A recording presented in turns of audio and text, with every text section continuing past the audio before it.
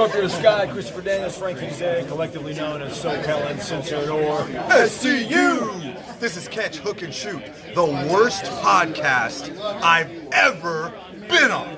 Word.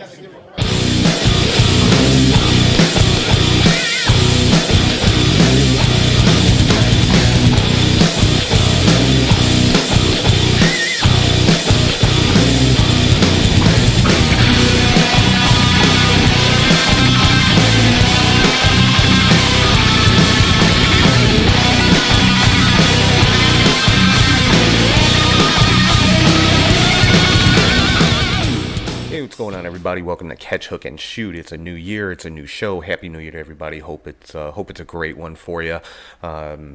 I want to, as always, thank everybody for listening and watching and subscribing on YouTube and any place that you find podcasts. Just search Catch, Hook, and Shoot, and you'll be able to find the show. And thank you to everybody for following social media on all platforms. You can find the show at Catch, Hook, Shoot. Head to patreon.com/CatchHookShoot for all your bonus content and ProWrestlingTees.com/CatchHookShoot for all your t-shirt needs. And if you ever want to shoot me an email, it's CatchHookShoot@gmail.com. So, let's dive right into the new year. Like I said, it's a new year, it's a new show, but we're starting it off like we always do with our match of the week.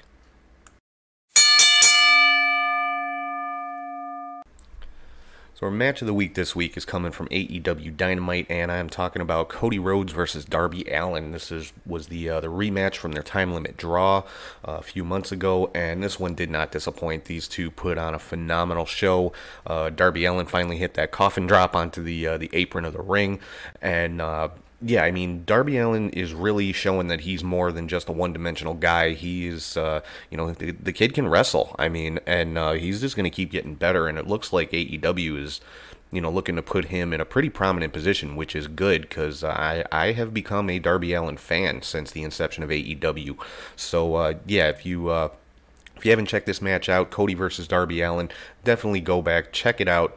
In my opinion, best match this week. So that's the match of the week with Cody Rhodes versus Darby Allin. So now we're gonna start getting into some new stuff on the show. I told you guys last week I'm gonna have some new segments and things like that going on. So it's time to kick that off with our first new segment, and this one is called the 3 Count. So what the 3 Count is it's just my top 3 things of the week. It's not necessarily a match. Could be an angle, could be just a segment on TV, could be anything. Just 3 things that kind of caught my eye during the week that I want to talk about. So that's what the 3 Count is. And the first thing up on the 3 Count this time is the Lana, Lashley, Rusev, and now Liv Morgan love rectangle, I guess you could call it, going on Monday Night Raw. Last week we had the wedding of Lana and Lashley, which quite frankly turned into a complete shit show, but I think that was the point. There's so many people hating on this angle online, and but yet it's getting huge viewership. So they must be doing something right. I mean, it was the main event segment on Raw. People are watching, people are talking about it. They're going to tune in next week to see what's going on. So as much hate as this angle is getting from that vocal minority that I'm always talking about of wrestling fans online, the numbers don't lie. There's people are paying attention to it. So, it's gonna continue to play out. And like I said, now they've added Liv Morgan into the mix here, which a lot of people were pissed off about that. Everybody wanted to see Liv Morgan paired up with Bray Wyatt in like the Sister Abigail type role. But I've been saying pretty much from the get-go that since they started with the vignettes and everything about Liv coming back, that was not going to be the case. She's on Raw, Bray Wyatt's on SmackDown. It just it just didn't make logical sense to me to just kind of throw her, be having the vignettes on Raw and then she all of a sudden pops up on SmackDown. It makes no sense.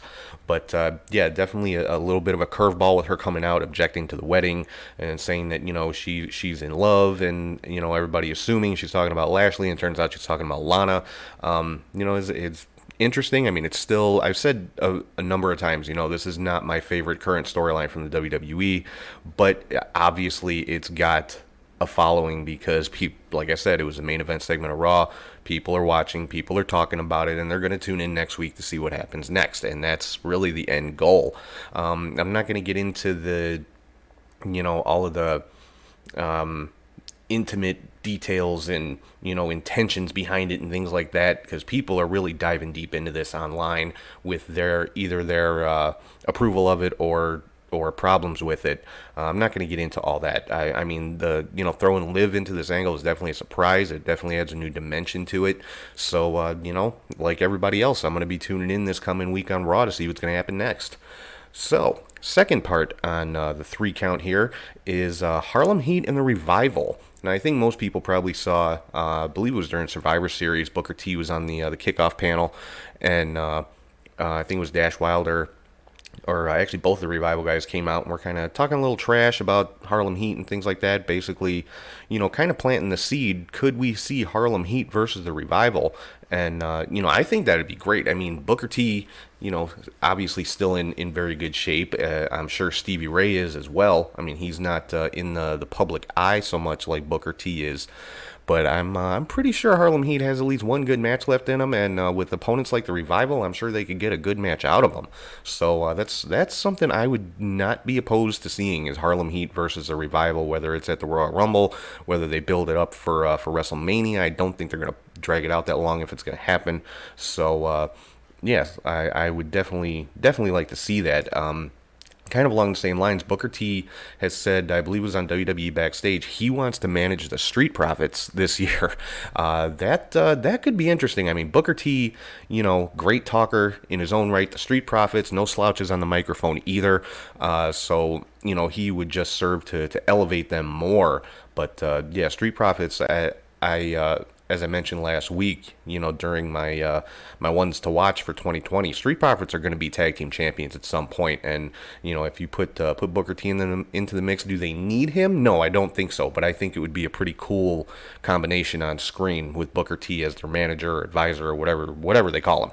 So that's pretty much all there is to say about that one. And number 3 on the 3 count this week is the Dark Order. Now, there was a lot of hate going around online about the one segment a couple of weeks ago where, with the quote-unquote ghost punches, as I call them, the one, the creeper was on top of Dustin Rhodes throwing punches and completely missing, just punching the mat, basically. And, but this past week on Dynamite, they just had a vignette. The Dark Order didn't make an actual appearance in the arena, but Evil Uno was sitting there talking to somebody he was calling the Exalted One, about their, about what the Dark Order is doing, that they've broken down the Elite and things like that, and this Exalted One, obviously the voice was disguised, and he only said one word, and it was wonderful. So that got a lot of people speculating. Could this Exalted One be Matt Hardy? I mean, his, I believe his WWE contract is coming up soon. Some other possibilities that and this is just my own, brainstorming here. Could it be Marty Scurll? Could it be Hangman Page? I mean, we've seen him kind of splitting from the Elite the last few weeks, and kind of distancing himself. Could Hangman be the one behind the Dark Order, or could it be Chris Jericho possibly? That they're going to be kind of the muscle for the Inner Circle. I could see them weaving the two factions together. It kind of, if that's the case, it's kind of a throwback to the whole corporate ministry thing from the Attitude Era in WWE, where they had the corporation faction and then the Undertaker's ministry faction. They ended up being allied together. So we'll have to wait and see. But I'm pretty sure that with the response being the one word wonderful, I'm pretty sure they wanted to get people talking possibly about it being Matt Hardy. They wanted to plant that seed, and I think it'd be pretty cool if it was. That would definitely put an interesting spin on the whole Dark Order thing, as if they're all answering to Matt Hardy. So I'm anxious to see this one play out. So moving into news and rumors for the week on WWE Raw, we saw some more from the storyline with Samoa Joe, Kevin Owens, Seth Rollins, Authors of Pain. They're definitely building that one up. I'm curious to see who is going to be, because obviously Joe and Owens are going to need a third partner. So I'm curious to see who it is. Are they going to stick with Rey Mysterio in that storyline? Because, Rey Mysterio's got his rematch for the U.S. title coming up this week. Or are they going to put somebody else in that spot? honestly couldn't even venture to guess who it might be. So we'll have to see how that plays out. But that's the one storyline I'm really interested in on Raw. That seems to be kind of like the top angle going on, besides the Lana, Lashley, Rusev, Liv Morgan thing. Also, we found out Becky Lynch will be taking on Asuka at the Royal Rumble. Apparently, Asuka is the one debt that she is looking to collect on, because she does have that loss on her record to Asuka at last year's Royal Rumble. So, yeah, I'm looking for that to be a fantastic match between Becky and Asuka. They're two, as far as the women's division go, they are, I'd put both of them in the top 5 currently of women wrestlers in WWE. And yeah, like I mentioned before, Rey Mysterio gets his rematch for the U.S. title on Monday Night Raw this week. Moving on to NXT, the brackets for the 2020 Dusty Classic tournament have been released, and it's going to be NXT versus NXT UK. So some interesting matchups here. The first round is going to be, each match is going to be an NXT team versus an NXT UK team, and then it'll break down from there. The first round, we've got Imperium, Fabian Eichner, and Marcel Bartel taking on the Forgotten Sons, Steve Cutler and Wesley Blake. And we've got Matt Riddle and Pete Dunne from NXT. Pete Dunne representing NXT this go around, not NXT UK. And they're taking on Mark Andrews and Flash Morgan Webster. That should be a fantastic match. I can't wait to see that one. And then we have Gallus, Mark Coffey, and Wolfgang taking on the Undisputed Era of Bobby Fish and Kyle O'Reilly. So matchup of the NXT Tag Champs versus the NXT UK Tag Team Champs. That another one, Fish and O'Reilly definitely outsized in this one, but it should still be a great match. And then we've got the Grizzled Young Veterans, James Drake and Zach Gibson, taking on Kushida and a mystery partner. And there's been a lot of speculation about this too. And I kind of like the thinking of some of the fans that have been speculating on this, that it could it possibly be Alex Shelley, the reunion of the Time Splitters from New Japan. I mean, Alex Shelley, just recently more or less came out of retirement and has been working some indie dates, not under contract anywhere. So I think if they could, brought in Alex Shelley for a few matches to team up with Kushida, I think that the response to that would be ridiculous, in my opinion. I would love it.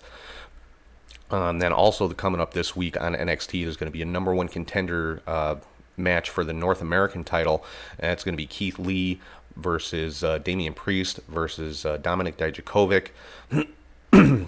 Versus Grimes, Cameron Grimes. So that should be an interesting match with those 4 guys. You got three pretty big guys, and then Cameron Grimes. But Cameron Grimes, obviously, he's received a significant push, has some pretty big victories, some very fast victories since making his NXT TV debut. So that should be a good one to watch. And over on SmackDown, we had, it was basically a night of returns for SmackDown this past Friday. We saw the return of Sheamus coming out, putting a beating on Chad Gable. Well, not too much of a beating, just bro kicking his head into the 5th row. And, because Gable was already in the process of being beaten down by the Revival, because he had just had a match with one of them. And Sheamus came out, I think, kind of made it look like he was coming out for the save, and then just took Gable out. So Sheamus is definitely back. I don't know if they're going to put him in a program with Chad Gable or Shorty G, whatever you want to call him. But I'm interested to see, where they're going to go with Sheamus, because he has gone back to his original look. He doesn't have the mohawk anymore. He's back to the Celtic Warrior. So, it is really, really good to see Sheamus back, because he was out the bulk of 2019 with an injury. Also saw the return of John Morrison, albeit very briefly. The Miz, the Miz had a match, and it looks like they're in the process of turning the Miz heel again, which I'm not sure if I like. I mean, he just became a babyface not that long ago, and but the fans kind of turned on him after the match, and he was standing there yelling at the fans. They tried to get an interview with him in the back, and when the interviewer knocked on the door, John Morrison opened it up. So that was kind of his return. Didn't have a whole lot to say. Didn't have a match. That was just he was on screen for a few seconds. That was it. But if they're putting the Morrison and the Miz back together, they were a great tag team years ago. So it wouldn't surprise me to see them back together, because the Miz hasn't had a clear storyline either. He was kind of inserted into the storyline with Daniel Bryan and the Fiend. So If they put the two of them together and give them a strong angle to work with, I think that'd be great. And then we also saw the return of the Usos, which I don't think that was too big of a surprise. I mean, it just came out a couple weeks ago that Jimmy Uso was cleared of the charges in his DUI case, so I think people figured, he would be coming back sooner rather than later. Made the return, making the save for Roman Reigns when he was getting beat down by Dolph Ziggler and Baron Corbin. They had him handcuffed, and they were going to pour dog food all over him again. You saw the Usos come out and make the save. And on the NXT UK side, we've got the NXT TakeOver Blackpool 2 coming up next Sunday on January the 12th. And NXT UK, same thing like NXT in the US. Never, ever seen a bad takeover. You've got Walter defending the UK title against Joe Coffey. Gallus, Mark Coffey, and Wolfgang defending the tag team titles against Imperium, the Grizzled Young Veterans, as well as Mark Andrews and Flash Morgan Webster in a fatal four-way match. So that should be an interesting one to try and keep up with. For the UK women's title, we've got Kaylee Ray defending against Toni Storm and Piper Niven. Then Trent Seven taking on Eddie Dennis, and the one that I'm looking at to steal the show, Tyler Bate versus Jordan Devlin. That right there, it's not for a title or anything. It's a straight up singles match, but those, Bate and Devlin are probably my two favorite guys in NXT UK, so I'm really looking forward to that one. Moving over to some AEW news, MJF made the announcement of the stipulations for having his match with Cody Rhodes. Number one, this isn't stipulation, but the match will take place at the next pay-per-view Revolution if Cody agrees to the three stipulations that MJF laid down. First is that Cody cannot touch MJF until Revolution. So, no physical contact, which I like. I said before, I like when there's no physical contact between the adversaries, prior to the match, during the build up to the match. So I like that one. Then MJF also stipulated that Cody will first have to defeat Wardlow in a cage match, and that would be Wardlow's in-ring debut for AEW, which I cannot wait for that. You guys have heard me talk about Wardlow till I'm blue in the face, but I'm telling you, this guy is one to watch, so I can't wait to see his in-ring debut, and for that debut to be in a cage match against Cody Rhodes, that match is going to be ridiculous. And then the third and final stipulation is that MJF gets to whip Cody 10 times in the ring on Dynamite. I can definitely see that being painful to watch. So, but Cody's going to be making his, giving his response this week on Dynamite. So it'll be interesting to see what he has to say about it. And then besides the Cody versus Darby Allin match I talked about earlier, you had Sammy Guevara defeating Dustin Rhodes with a little bit of help from Jake Hager. This was another great match. Jake Hager really playing the heel role, very good outside the ring for Guevara. That's what I forgot to mention about that match of the week with Cody and Darby. That that was the debut of Arn Anderson as Cody's advisor, and it wasn't there wasn't any heel tactics or anything. You didn't see Arn Anderson interfering, but you did see him acting as a coach, and giving Cody the heads up when the coffin drop was coming there at the end of the match. Hopped up on the apron, told him, get your knees up, and he did, and that's how Cody ended up winning the match. So I like how they're playing that one out. They're not making Arn the heel manager, but he definitely was a factor in helping Cody get the victory. Then another match coming up this week on Dynamite, the one that I'm going to be watching very closely, is the Brotherhood, Cody and Dustin Rhodes taking on the Lucha Brothers. First time ever these two teams have met, so I cannot wait for this one. Getting into some MLW news, just a couple of points here. Looks like Filthy Tom Lawler is going to be starting a new quote-unquote Team Filthy, so I'm interested to see who's going to be a part of that. Also found out that at their TV tapings coming up in Dallas on January the 11th, next Saturday, they're calling it 0 Hour, Brian Pillman Jr. will be getting a World Heavyweight title match against Jacob Fatu, so that that will be an interesting clash of styles. Pillman's going to be giving up a considerable amount of weight in that match, so I'll be curious to watch that one. Then we're going to have a barbed wire match between Mance Warner and Jimmy Havoc. That is going to be ugly. There's no other word for that. And this is also the debut of MLW's alliance, I guess you could call it, with the AAA promotion from Mexico. Alex Hammerstone will be defending the National Openweight Championship against Aerostar. So that should be a great match between those guys. Again, a conflict in styles. Hammerstone, really more so the power guy, and Aerostar, if you're not familiar with Aerostar, look him up because the guy is amazing. MJF will be taking on Marshall Von Erich. And the stipulation in this one is if MJF wins, then the Dynasty gets a title opportunity against the Von Erich brothers. If MJF loses, the Dynasty gets no more tag title chances. And then the other Von Erich, Ross Von Erich, will be taking on Filthy Tom Lawler in a grudge match. Davey Boy Smith Jr. will be taking on Simon Gotch. And Richard Holiday will be taking on Savio Vega. So it's shaping up to be a pretty good TV taping. I'm sure those are going to be spread out over probably the next 4 weeks or so, those matches, because you figure it's only the TV episodes are only an hour for MLW. So with that number of matches, I would think that's a good 4 weeks of TV. They're going to be taping on Saturday. It looks to be a fantastic show. And the big news going on this weekend was New Japan's Wrestle Kingdom 14. It was a 2-night event here in the U.S. It was Friday night into Saturday morning, and then Saturday night into Sunday morning. And had a lot of title changes going on. We've got a new junior heavyweight champion in Takahashi, defeated Will Ospreay. John Moxley defeated Lance Archer for the United States title. So he did regain that one, which he never lost. He was stripped of the title because he was not able to get to Japan for his title defense because of weather. He just wasn't able to fly in. So, New Japan had to do something. So that's how Archer ended up as the U.S. champion. So Mox did regain that title. We've got new heavyweight tag team champions for New Japan. That is the team of FinJuice, which is Juice Robinson and David Finlay, defeated Gorillas of Destiny. Naito defeated Jay White for the Intercontinental title. And in the main event of night one, Kazuchika Okada retained the IWGP Heavyweight title against Kota Ibushi, which to me was kind of a surprise. I expected Ibushi to come out with the heavyweight title, but I never complain about an Okada victory. I've said many times I think Kazuchika Okada is the best wrestler in the world right now.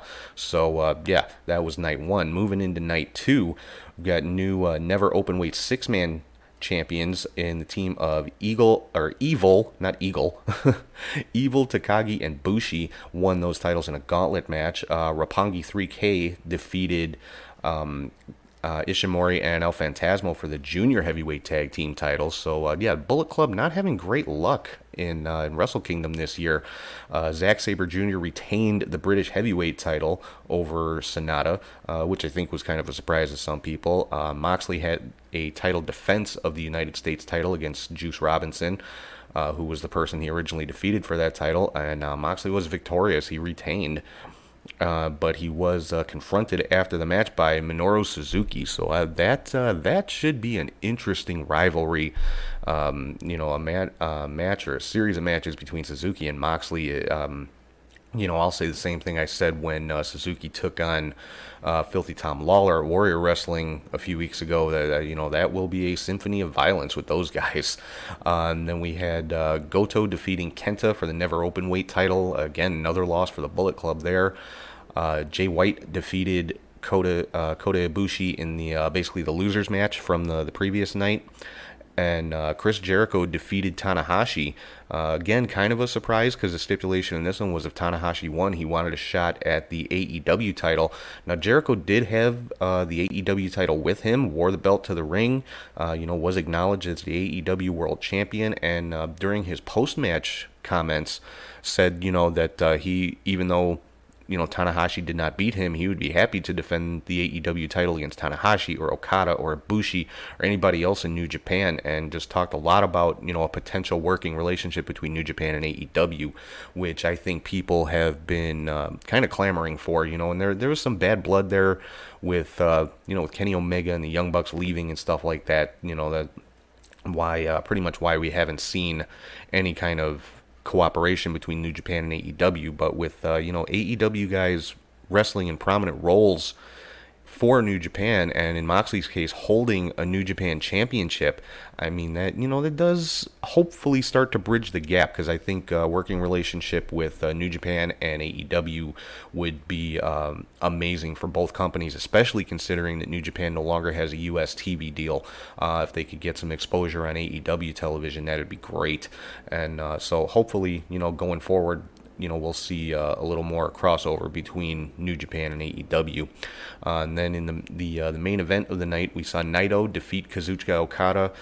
So he is now a double champion. He's got the Intercontinental and Heavyweight Championships, and he was attacked after the match by Kenta, who, like I said just earlier in the night, had lost the Never Openweight title to Hiroki Goto.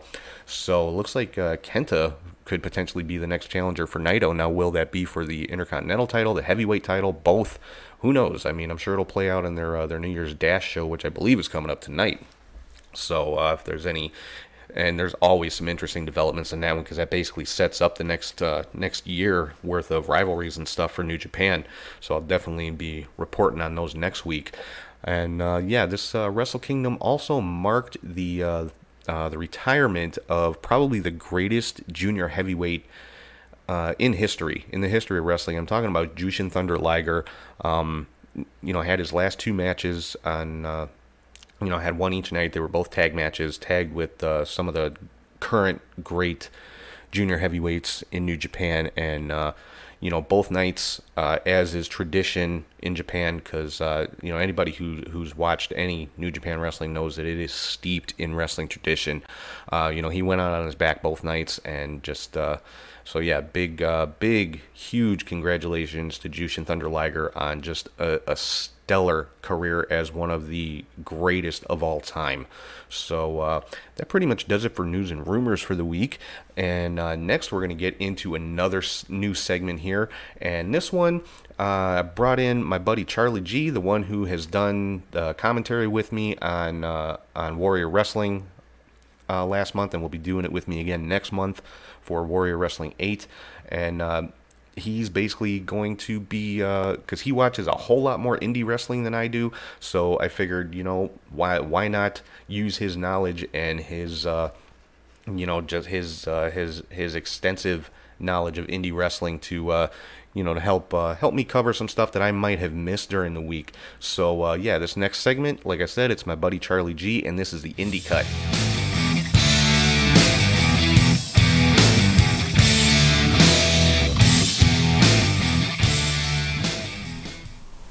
Hey there, wrestling fans. I am Charlie G with your Indie Cut. First off, I'd like to thank Tom for this opportunity. I am honored to be part of the show, and I hope all of you like what I add to it. Let's start at Synergy Pro, War Horses Big Bad Bitchin' Christmas Party on Saturday, December 28th. Warhorse retained his IWTV Independent Wrestling Championship with his 20th defense in 99 days over KTB, hitting 3 death by double stomps. Pretty good match. Warhorse is really someone to look out for in 2020. Next up, we go to AAW Windy City Classic 14, also on the 28th. There was a dog collar match with Jimmy Jacobs against Good Brother number 3, who I'm pretty sure is Mance Warner, but you never know in wrestling. If Good Brother won, Mance Warner is reinstated to AAW. If Jacobs won, Mance was still not able to appear for a few more months. For a dog collar match, it was fine, hard-hitting, not a lot of blood for these two. I was very surprised at that.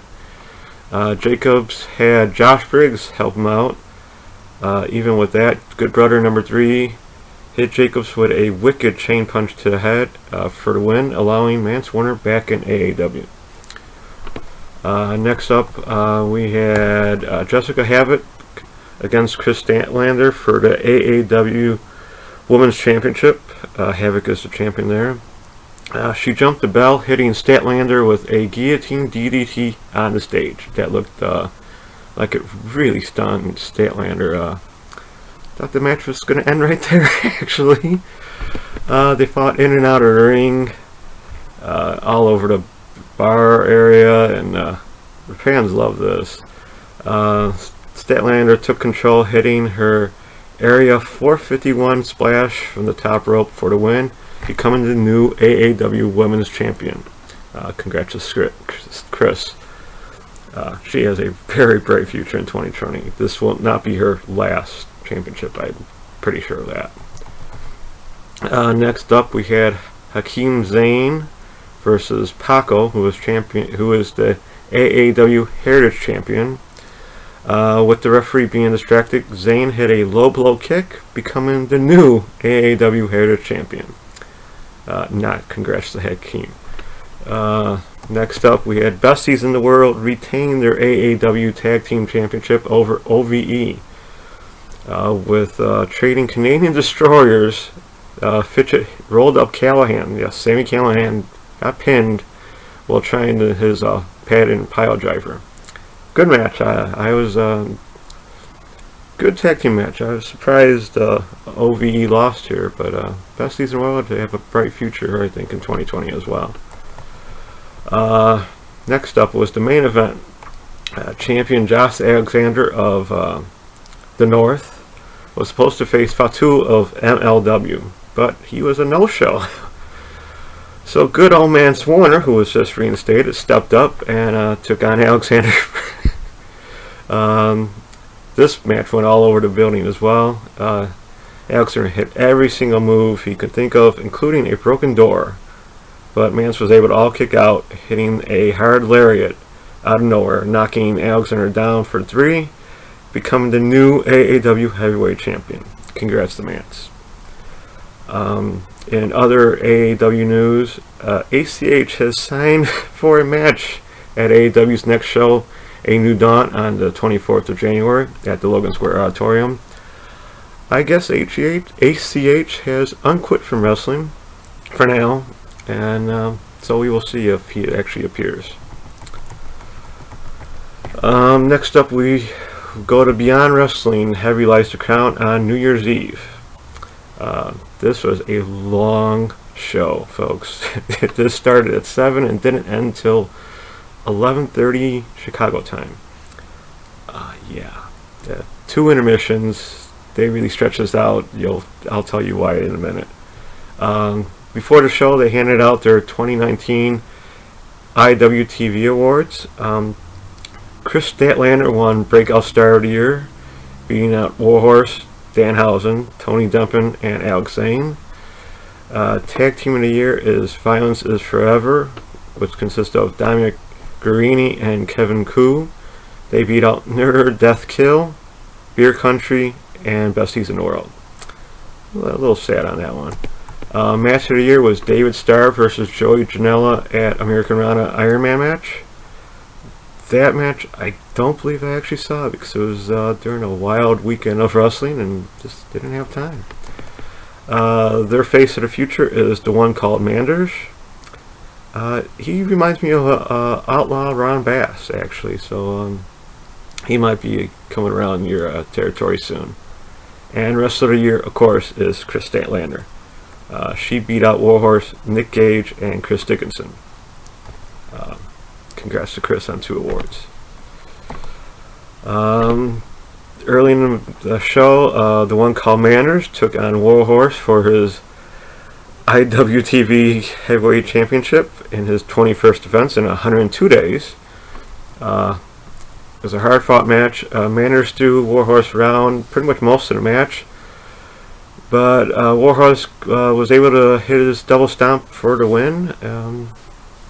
Congrats to Warhorse on yet another title defense. At the end of the match, David Starr came out after the victory, winning the match because he is Mr. Independent, and he wants the title. Next, we had Anthony Green versus Josh Briggs with special referee Ava Everett. This is actually a fun match. Ava kept it right down the middle. I don't know who she is actually dating, if either of these two.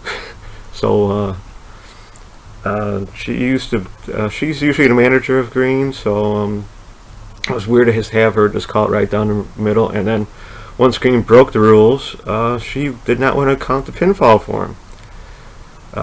Near the end, Green hit a low blow, then a mistake super kick from Ava, and then another pile driver from Green. Briggs kicked out, got control, and hit a landing choke bomb for the win in this really cool grudge match. After the match, Greens told Ava they are through. So we will see come the next Beyond show. Not really sure when they are, because their season ended on the end of December also. Then there was a fun match from John Silver and Chris Statlander, both of AEW.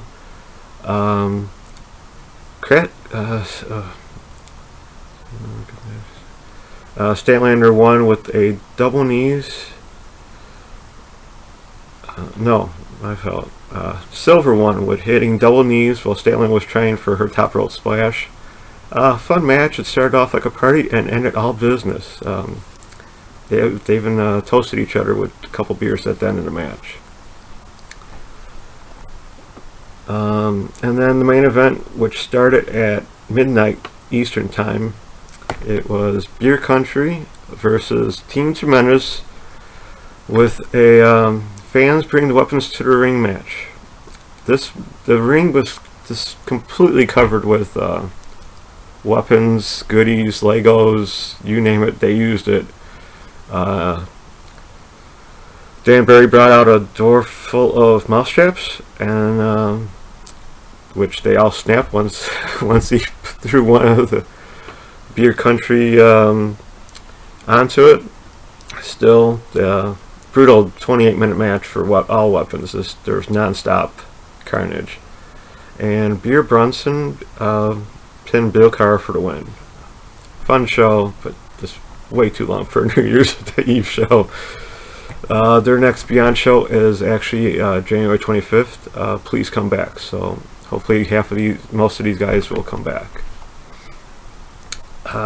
Now for news overseas, Progress held their 4th annual unboxing show 100.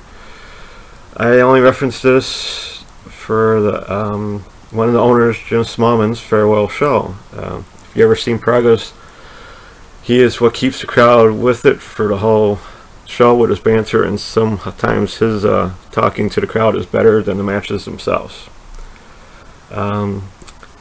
He will continue his work with NXT UK and then becoming a better father. He just could not do progress NXT UK and being a father, so all the props to him. If you ever see him around at a show, which sounds like he wants to do, buy me around and don't be a dick. As for the show, it was really good. I won't spoil anything because it's not out on video yet, but if you want to watch it, you will have plenty of NXT UK wrestlers, along with a few other surprises from Progress's past. Now on to yesterday morning at Tokyo Joshi Pro 20. Aja Kong became the Iron Man heavy metalweight champion, defeating Saki Aka in a backstage attack after Saki retained her title in a match minutes before. There's no video of this yet. I'm not surprised. I'm a little surprised Aja won a belt with no one seeing it, but congrats to her on her new championship. And I'll just make a quick comment about Wrestle Kingdom 14. Yes, I stayed up for all of it till 6 a.m. The show started off slow and ended in amazing fashion. I hope you all can watch it at some point down the line, and thank you, Liger. And then some other indie news before the Christmas break. PWG held a show on the 20th, where if you don't want spoilers, turn away for 15 seconds. Bandito defeated Jeff Cobb to become the new PWG World Champion, ending Cobb's 400-day reign as champ. I heard it was a great show. I hope I can see it eventually. PWG usually puts on a great show, and they have a lot of AEW talent still coming back, so that's good to hear. In gaming news from the indies, RetroSoft Studios is developing a remake of the arcade game WrestleFest. I'm sure most of you might have played it in the 90s. I know I did when I had a chance. And it's called WrestleMania. They are holding an independent wrestler tournament, and the winner gets put into the game. I've been voting since it started, and the first round results are Shane Mercer with an upset victory over RJ City, Chris Bay defeating Yellow Dog, Anthony Green defeating PJ Hawks, and Kobe Carino defeating Clayton Gaines. You can go vote on Facebook, Twitter, Instagram posts, and Instagram story. Look up RetroSoft Studios and RetroMania and for that info. For next week, I will cover any doings at the ICW New York show, No Holds Barred, which features Tessa Blanchard versus the Ultraviolet Nick Gage and Chris Dickinson versus Killer Cross. It should be a great show, I'm sure, especially the Tessa versus Nick match. I can't wait to see it. I will cover any other doings and goings on in wrestling. Till then, that's a wrap for me. Back to you, Tom. All right, thank you very much, Charlie. I hope you guys enjoyed that. Yeah, like I said, Charlie just has such extensive knowledge of wrestling. I could not think of anybody better to help me out covering the independent scene on the show, and I'm so glad to have him working on the show with me now. So I really hope you guys enjoy it. Show him some love, drop some comments, things like that. And yeah, so let's keep it rolling here. Next segment, again, as always, one of my favorites. This is an oldie but a goodie. This one's staying around for a while, and of course I am talking about the Troll of the Week.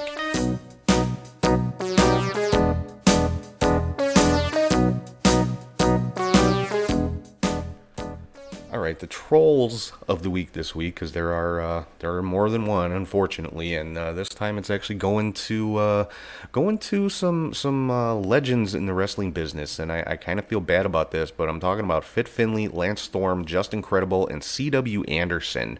Lance Storm, Justin Credible, C.W. Anderson, obviously from the original ECW, as well as WCW, WWE, some of them, and Fit Finlay, of course, producer for WWE currently. Just for, the really kind of disparaging comments that they made about a video that was going around online of Blake Christian and Jordan Oliver from a match that they had at GCW. And, it wasn't even the video wasn't even the full match. It was maybe a minute-long segment of the match where they were, doing the one-up on each other with the flips and, a lot of fast-paced stuff like that, and flipping and flying all over the ring and that kind of thing. I get it. Not everybody likes the quote-unquote flippy wrestling. I get it. I find it entertaining. Is it my favorite type of wrestling? No, but I find it highly entertaining, and just the skill level of the guys with the ability to do some of the moves that they do is insane to me. And like I said, it was one segment of a match, not even the full match. But and not just these four guys, but these were the most prominent ones. They're saying this is not wrestling, and just all kinds of stuff, and they're ruining the business, and who knows what else. And of course, my favorite guy, Little Jimmy, had to throw his 2 cents in there too, but he's not eligible to be Troll of the Week anymore. So it falls to Fit Finlay, Lance Storm, Justin Credible, and C.W. Anderson. And the thing that got me was, Storm, Credible, and Anderson. These guys are all ECW originals, and the stuff that they were saying about this clip with Christian and Oliver is the same stuff that people used to say about ECW back in the day. And, it just, it's hypocritical to me. And, a lot of other wrestlers came out in support of these two guys, saying that, because Lance Storm had said something about, learning the craft or whatever. Finlay had said, I'm so glad that dentists and doctors and surgeons and that kind of thing, get their education and all that before they start practicing. Well, yeah, anybody in the medical field, they have to go through internships. It's called on-the-job training, and that's the only way that wrestlers learn. I mean, young guys like Christian and Oliver going through the indies and having matches like this and trying stuff out, that's the equivalent of a doctor doing an internship. It's like the whole point of it is so that they get reps in the ring and so that they have that opportunity to learn from other people. And if they're smart, they're asking any veterans on the card, hey, can you watch my match and give me some pointers or things like that, which by all accounts, both of these guys do. So I think, for Finley and Storm and Justin Credible and C.W. Anderson to have anything negative to say about these guys, especially the 3 ECW guys, to have anything negative to say about these guys going out there and just honing their craft, and for these guys to throw out some of the same kind of stuff that people used to say about the original ECW back in the day is just seriously hypocritical and just it's stupid is what it is. It's the best way I can put it. So bad on these guys. When it comes to young guys like this, the veterans need to be building them up. If you want to give criticism, that's one thing, but if you're just going to sit there and bitch about it, that helps nobody. So, these guys are out there, they're working. If you think there's something wrong with what they did, number one, talk to them privately. Tell them, saw your video. And if they're open to hearing it, which they should be, any young wrestler hopefully wants to hear the opinions of veterans, especially ones that have been, around as long as some of these guys have, then offer criticism. Say, it might have been a little much. I would have done, maybe a little less in that area. Maybe, drop this move from that sequence, drop that move from that sequence, put something else in. Whatever, that's how you give advice, not by cutting people down on social media, because that, like I said, that helps nobody. But that's the age we live in, so it is what it is. So anyway, that's enough for the Troll of the Week this week. Now we got another new segment coming up here, and this one is basically giving a not so popular opinion that some people probably are not going to like, and I'm calling this one the Weekly Hot Take.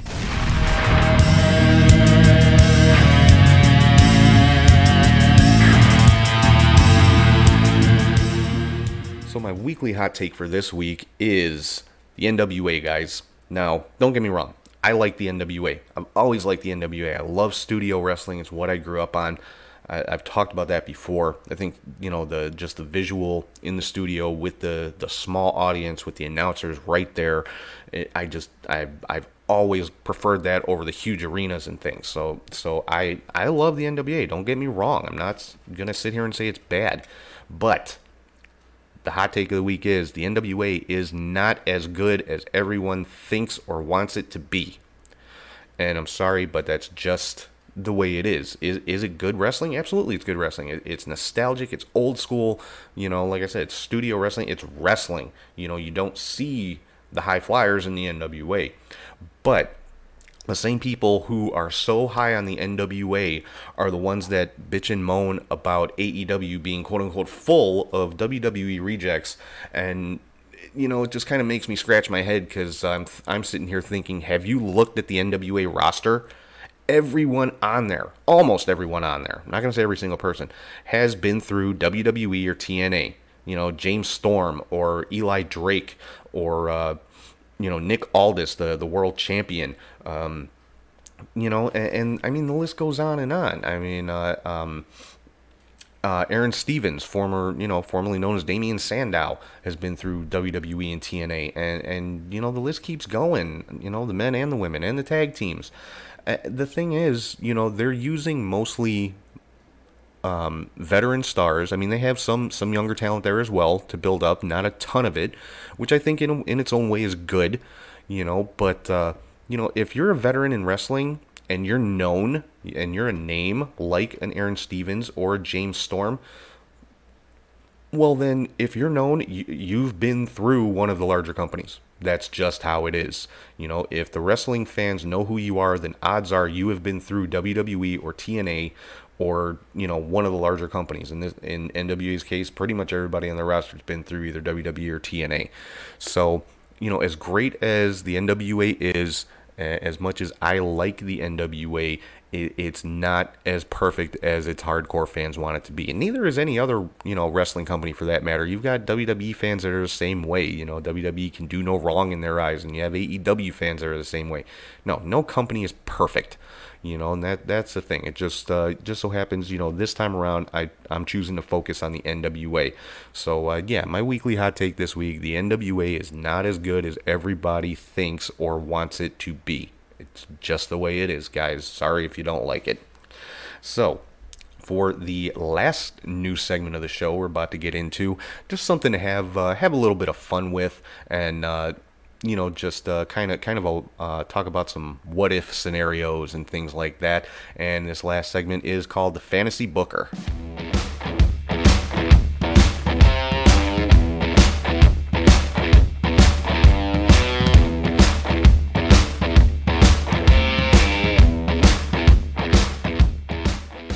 So for the Fantasy Booker this week, I don't think it's any surprise the first fantasy matchup that I want to talk about here. And of course, I'm talking about the one that people were clamoring for and are still clamoring for over 20 years. And I'm talking about my all-time two favorite wrestlers, The Undertaker and Sting.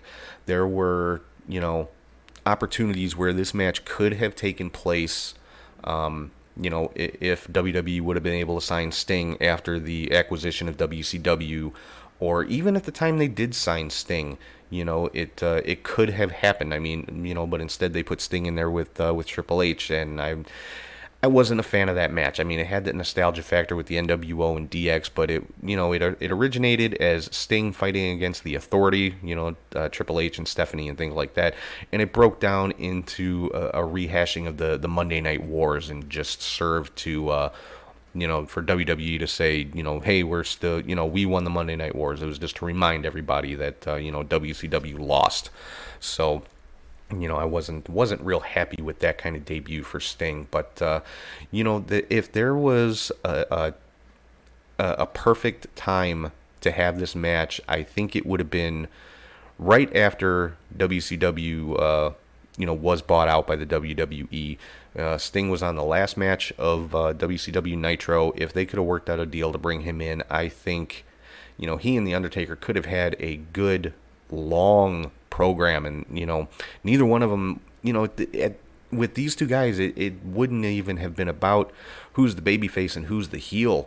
It's just a matter of, this is a match that people were clamoring for so long. The two top guys from each company finally going one-on-one, and it wouldn't even have mattered who won. I mean, at that time, Taker was in the middle of the WrestleMania streak, so I'm sure he would have been the one to go over, at least in the WrestleMania match. But they could have had well more than just one match.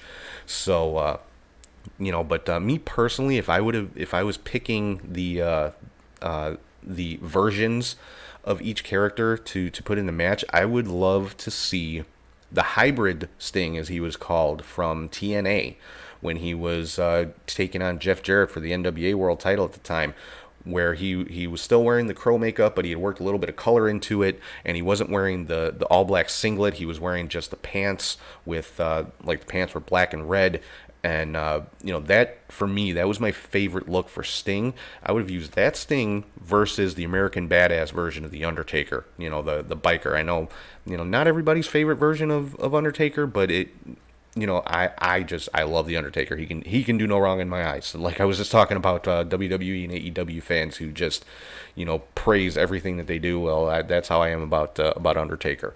So that, and at that point, both guys were just I wouldn't say in the prime of their careers, but pretty close to. They maybe a little past their prime, but still able to get in the ring and put on a fantastic match. And it's we're getting into WrestleMania season. There's rumors and rumblings about this match happening again, as there always are. And I still think it could happen. Is it going to be a 5-star clinic? Absolutely not. Sting is in his 60s. Undertaker's in his mid-50s. And they're both, pretty. Their bodies have both been racked with years and years of abuse. So I think if they were to put this match on now, I'd obviously still watch, and it would be I don't care how good the match is. It would be the greatest match in the world to me, and it would, that would kind of be the last thing on my wrestling bucket list so far, to see. And but one interesting notion about this one came from Ryback, of all people, saying that if they're going to put Sting and Undertaker in a match, that they should be a tag team and take on one of the younger teams in WWE.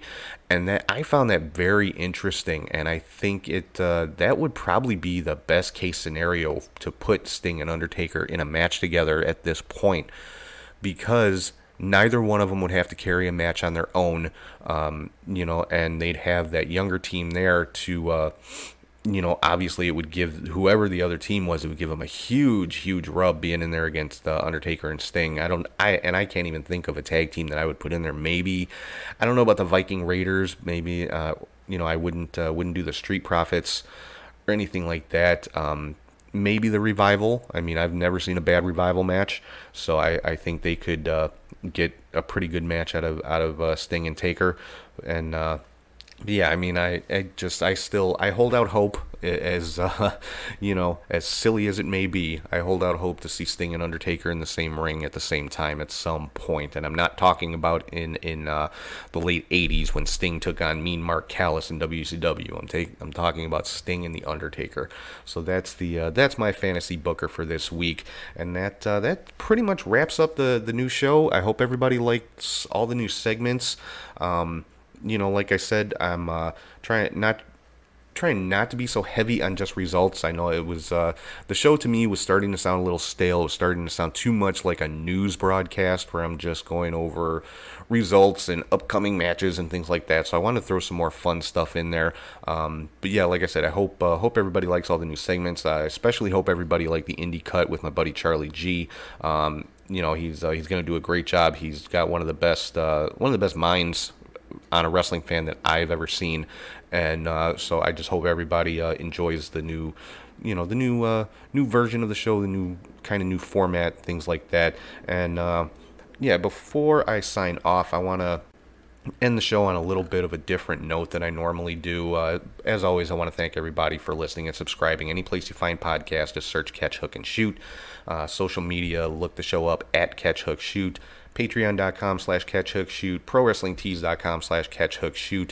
Email is catchhookshoot@gmail.com. And I want to end the show on a little bit different note than I normally do. I'm gonna give you guys kind of a little bit of a peek behind the curtain here, so to speak, into my personal life without getting into details, but this past weekend has been a really rough one for me. Got some family stuff going on, and nobody passed away, nothing like that, but some pretty heavy family stuff going on, and just been hurting to say the least. And but I wanted to get this show out today because this is one of those things I love doing this. And it, it really does help sitting here talking to you guys this every week. No matter how many people download the show, I appreciate each and every person within the sound of my voice that gives their time to listen to me, go on about wrestling for an hour or so every week. I really do appreciate all you guys, and I just want to, I want to tell everybody. All the important people in your life, keep them close to you. Let them know how important they are every single day. Tell them how important they are. Show them, most importantly, show them how important they are. Don't just leave it to the words, because words aren't always enough. So, and don't ever take any of the important people in your life for granted, because you could wake up one day and they could be gone, so that's pretty much it. Like I said, tell the people that are important to you that you love them. Tell them how important they are. Show them, I cannot stress it enough, show them what they mean to you every single day. And don't sweat the small stuff, guys. Let it go. Just let it go. Forgive, and realize there are bigger things in life. There are more important things, and don't fight over stupid, petty little shit. That's about all I can say. So again, I appreciate everybody taking the time out to listen to the show.